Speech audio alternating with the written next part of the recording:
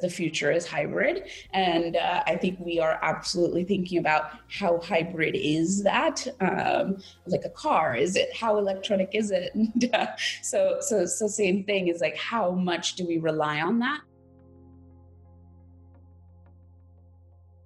Welcome to the SaaS Revolution Show, brought to you by SaaStock. I'm your host, Alex Thumer, and I'll be chatting to this week's guest about what it really takes to build and grow a SaaS company today. We're counting down to SaaStock EMEA, which is taking place in October from the 12th to the 15th. It's going to be the most actionable online conference for B2B SaaS founders, executive and investors in Europe, Middle East and Africa.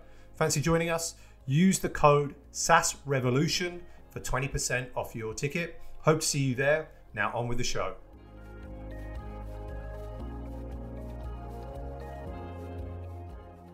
Welcome to the SaaS Revolution Show. Reshma Sohoni, founder at Seedcamp. Welcome, Reshma. Thank you. Thanks for having me here. Great to have you. You said things weren't going well. I hear you've broken your fast today. I am trying to do this intermittent fasting thing, which is this, what is it? 8 hours eating, right? 16 hours off. It's all I can manage. I can never do like a full day. My husband won't let me because I get into a really bad mood. Hungry. Nobody wants a hangry Reshma. That's it. So today I skipped my breakfast and now I'm just like clearly not able to take it. Yeah, I mean, 16 hours is good. Like humble brags here, I've got to like 23 before cracking, doing a full day. I mean, I might as well have, if I got to 23, I might as well have gone to 24. But I think I just couldn't take it anymore. But yeah, I've been doing a lot of intermittent fasting. It's very, very good, especially for me as I get over 30 to kind of manage the weight. It's a good thing. Skip that breakfast. I'm part of that club. So Reshma, the podcast today is not about intermittent fasting. But first of all, before we get into it, tell us a little bit about who you are and a little bit about yourself as a person. Sure. I'm definitely quite an optimist, especially in these times. I've found that it's needed. And then I am an immigrant a couple of times over. So originally I was born in India and we immigrated into America when I was 10. So that was the first time around. And then I came to Europe about 16 years ago from the US. So second time around as well, in France, actually, to do my MBA. And then moved over to Germany and then the UK. So, got to see a lot of Europe through school and also working at Vodafone for a few years. And then Seedcamp 13 years ago. So I feel like that's that's been such a big part of life and journey. And then I have had 2 kids while being at Seedcamp as well. 7 years old, actually 8 years old next week, and then a 2.5-year-old. Amazing. Well, tell us a bit about Seedcamp. What is Seedcamp? Why did you start it? As you can tell, being American, it was a big part of kind of my mindset, especially I think those critical years when you're going to university, a few years of work as well. And so it was foundational in terms of thinking about and going through the dot-com boom as well as the bust, the foundational kind of around thinking about seeing success at such massive growth and scale, but yet it being a very US voice around that. And so I think working through Vodafone and sort of get years of getting involved in the tech scene, which was very light 13 plus years ago, I had this feeling of there's incredible talent here, but it exactly doesn't have that global voice, and it certainly isn't able to compete with those US players. And so that was the genesis of Seedcamp, in that I think there were several of us feeling the same way. So, Nicholas Zenstrom sort of starting Atomico at the time from Skype. Saul Klein mainly, though, it was his brainchild, and he was joining Index from Skype as well. And he's been a prolific investor in his history. So there were like-minded people, and we all kind of had the same thoughts around the same time. And you had things like TechCrunch Europe starting up as well. You had sort of Future Web Apps Conference. So things were starting to happen. Some pretty great companies have come out of Seedcamp, TransferWise, Revolut, UiPath, most recently Hopin.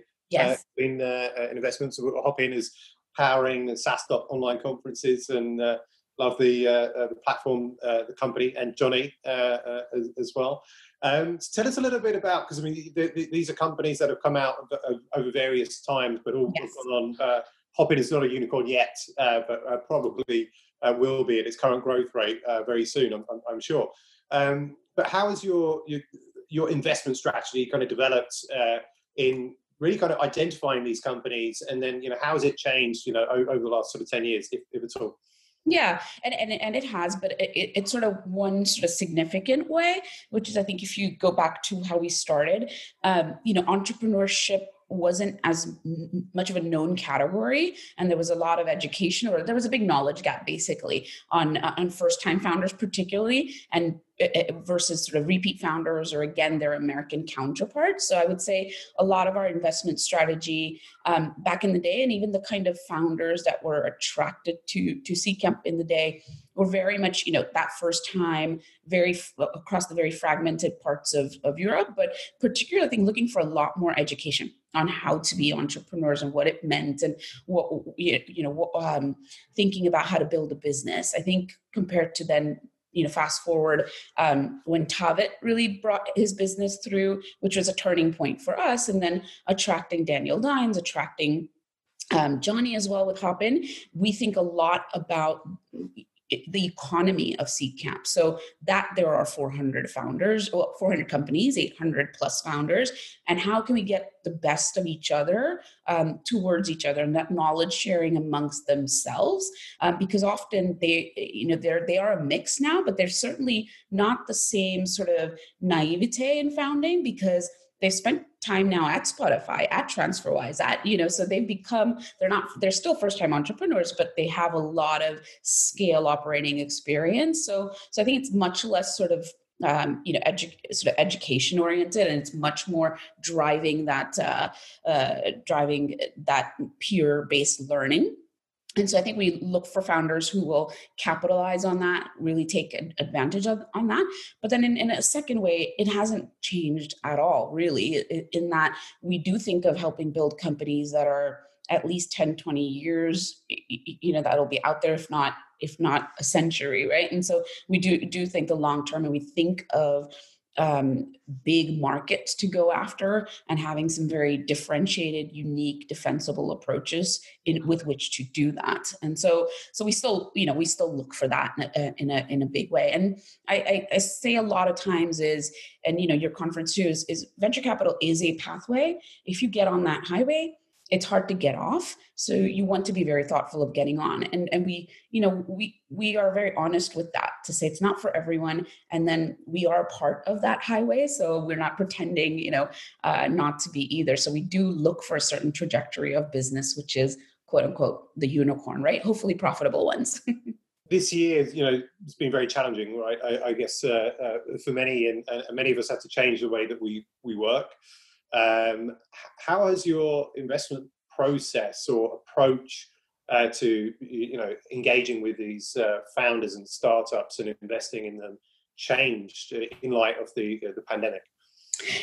Not too much again either. I think we've designed ourselves to live in a hybrid world for quite some time. And it started even, if you take YC as a role model for us at the very beginning of like these applications online, and then you mostly meet founders online until you have sort of a time in London when they come present to the partners, and you're making these sort of fast-paced decisions on companies to invest in. So we've known how to operate in that world for a while, and it's become that much more online. So really not a dramatic change, except I think to say we used to be okay with the one or two founders coming to London to present to us and kind of, not touch and feel, but you get my point. So that physical recognition of each other, right? And so now what we tend to do is really try to get as much of the core team on that Zoom call so that we really get to know more people, validate, the credibility building. And we, I think, reach out more and more into the network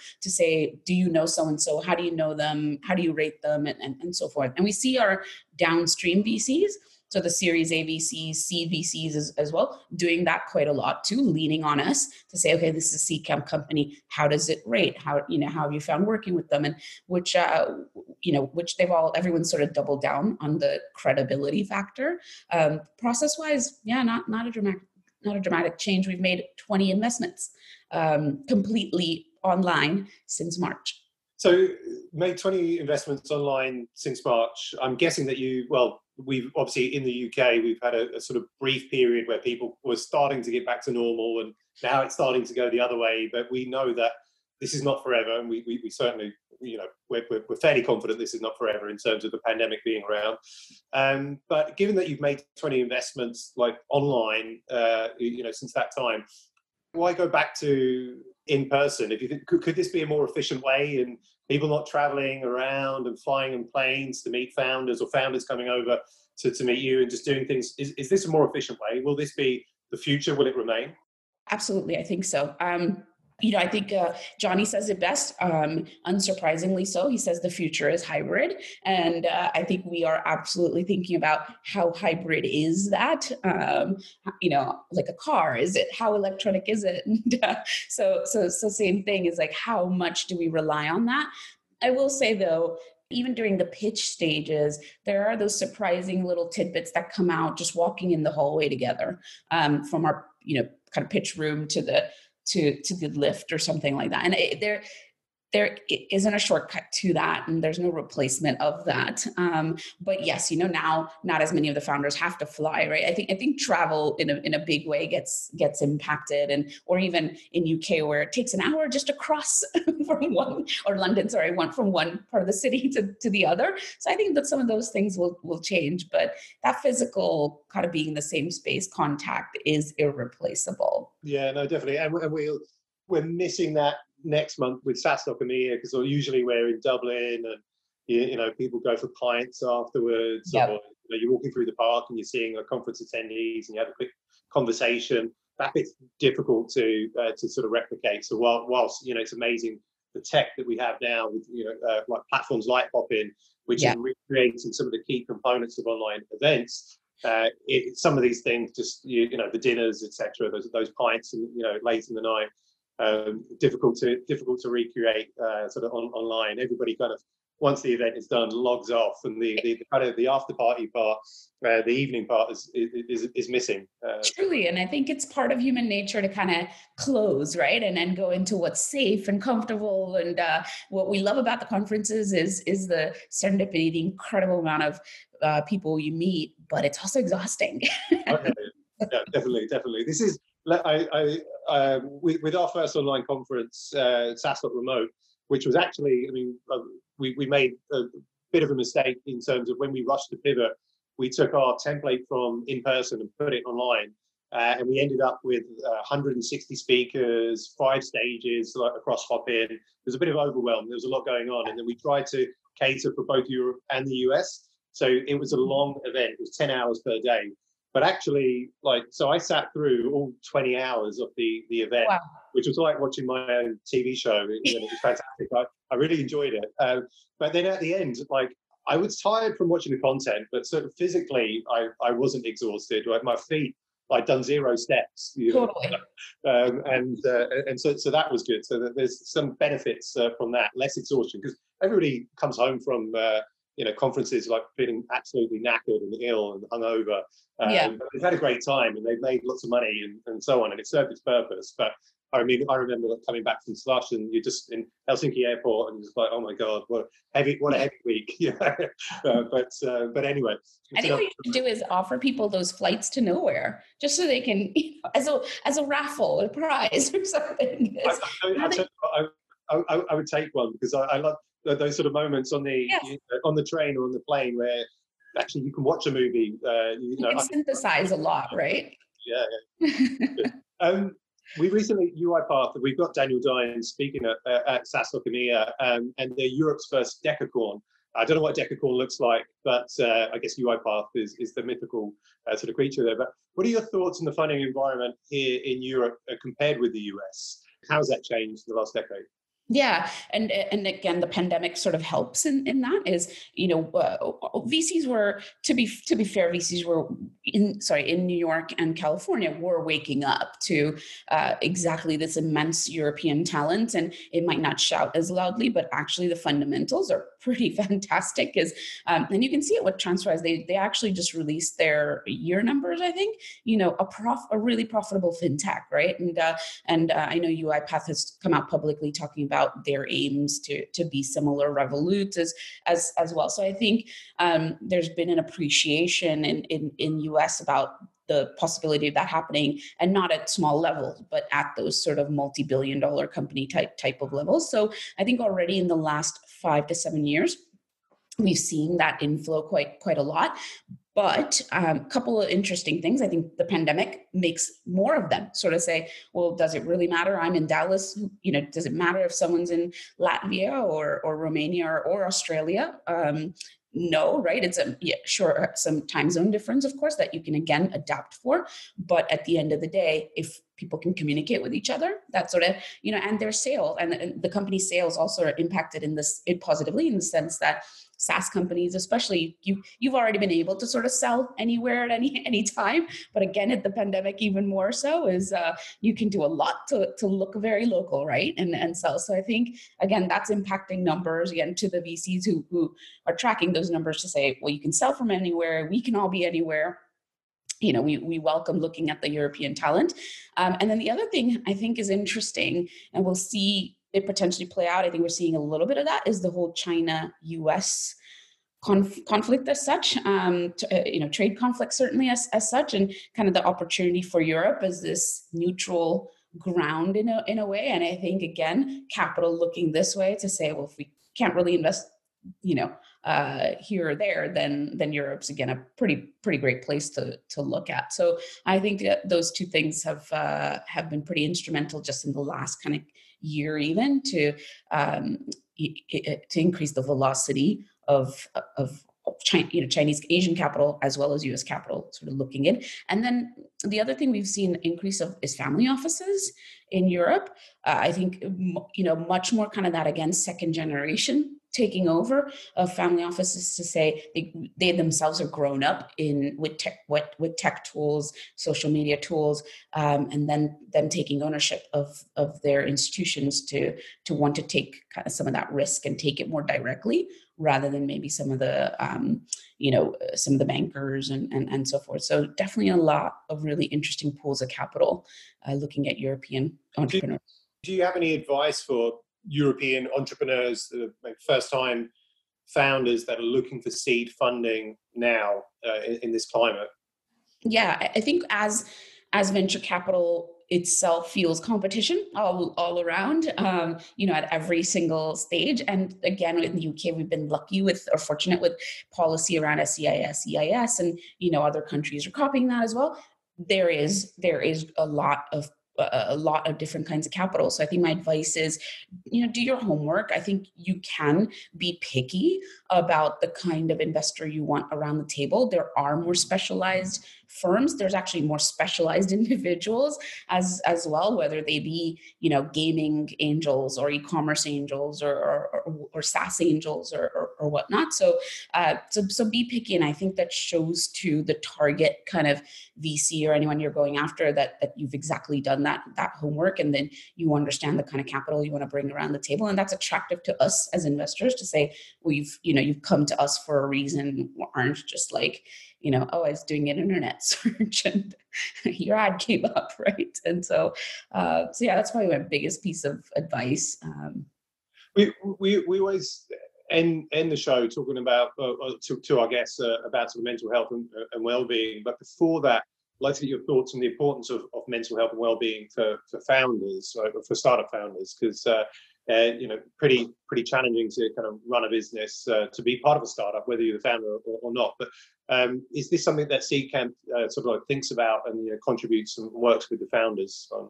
Yeah, no, quite a lot. We've actually invested in a company called Spill. And so that is literally, offering solutions around helping founders themselves, but actually the whole team, manage their mental health, and putting a little bit of that onus on the company itself, right? To do that. So platforms like that, or Peppy around women's health, women's mental well-being.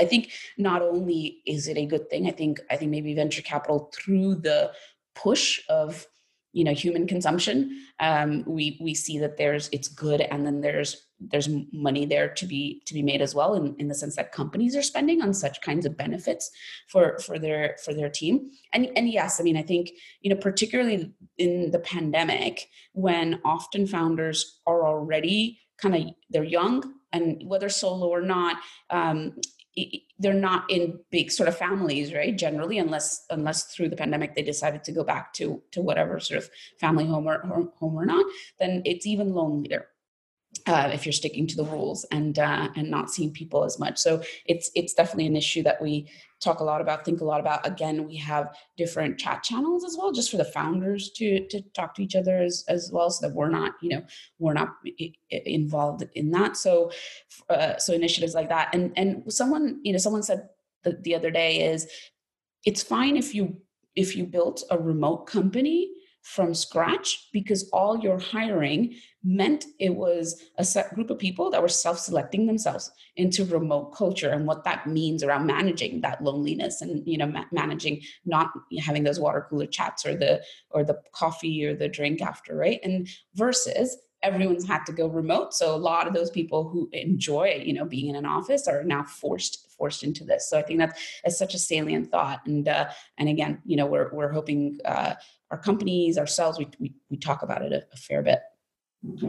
And then getting back to you, as we started with you, then how do you stay sort of healthy and sane, and how have you been staying healthy and sane in 2020? Yeah. It's hard.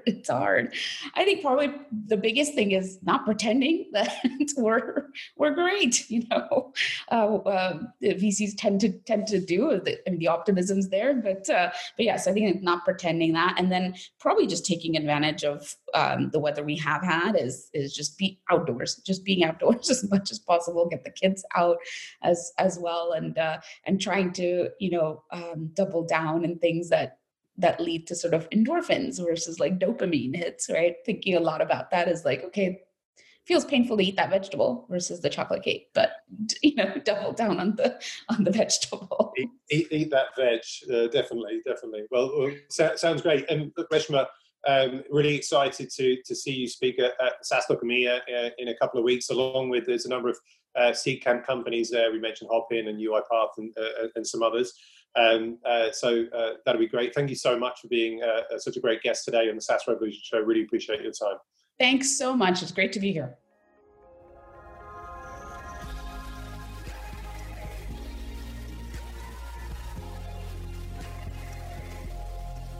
I hope you enjoyed this week's episode of the SaaS Revolution Show. If you found it useful, why don't you join us at SaaStock EMEA, which is our next online conference. We're expecting around 4,000 SaaS founders, execs, and VCs from the EMEA region, 12th to the 15th of October.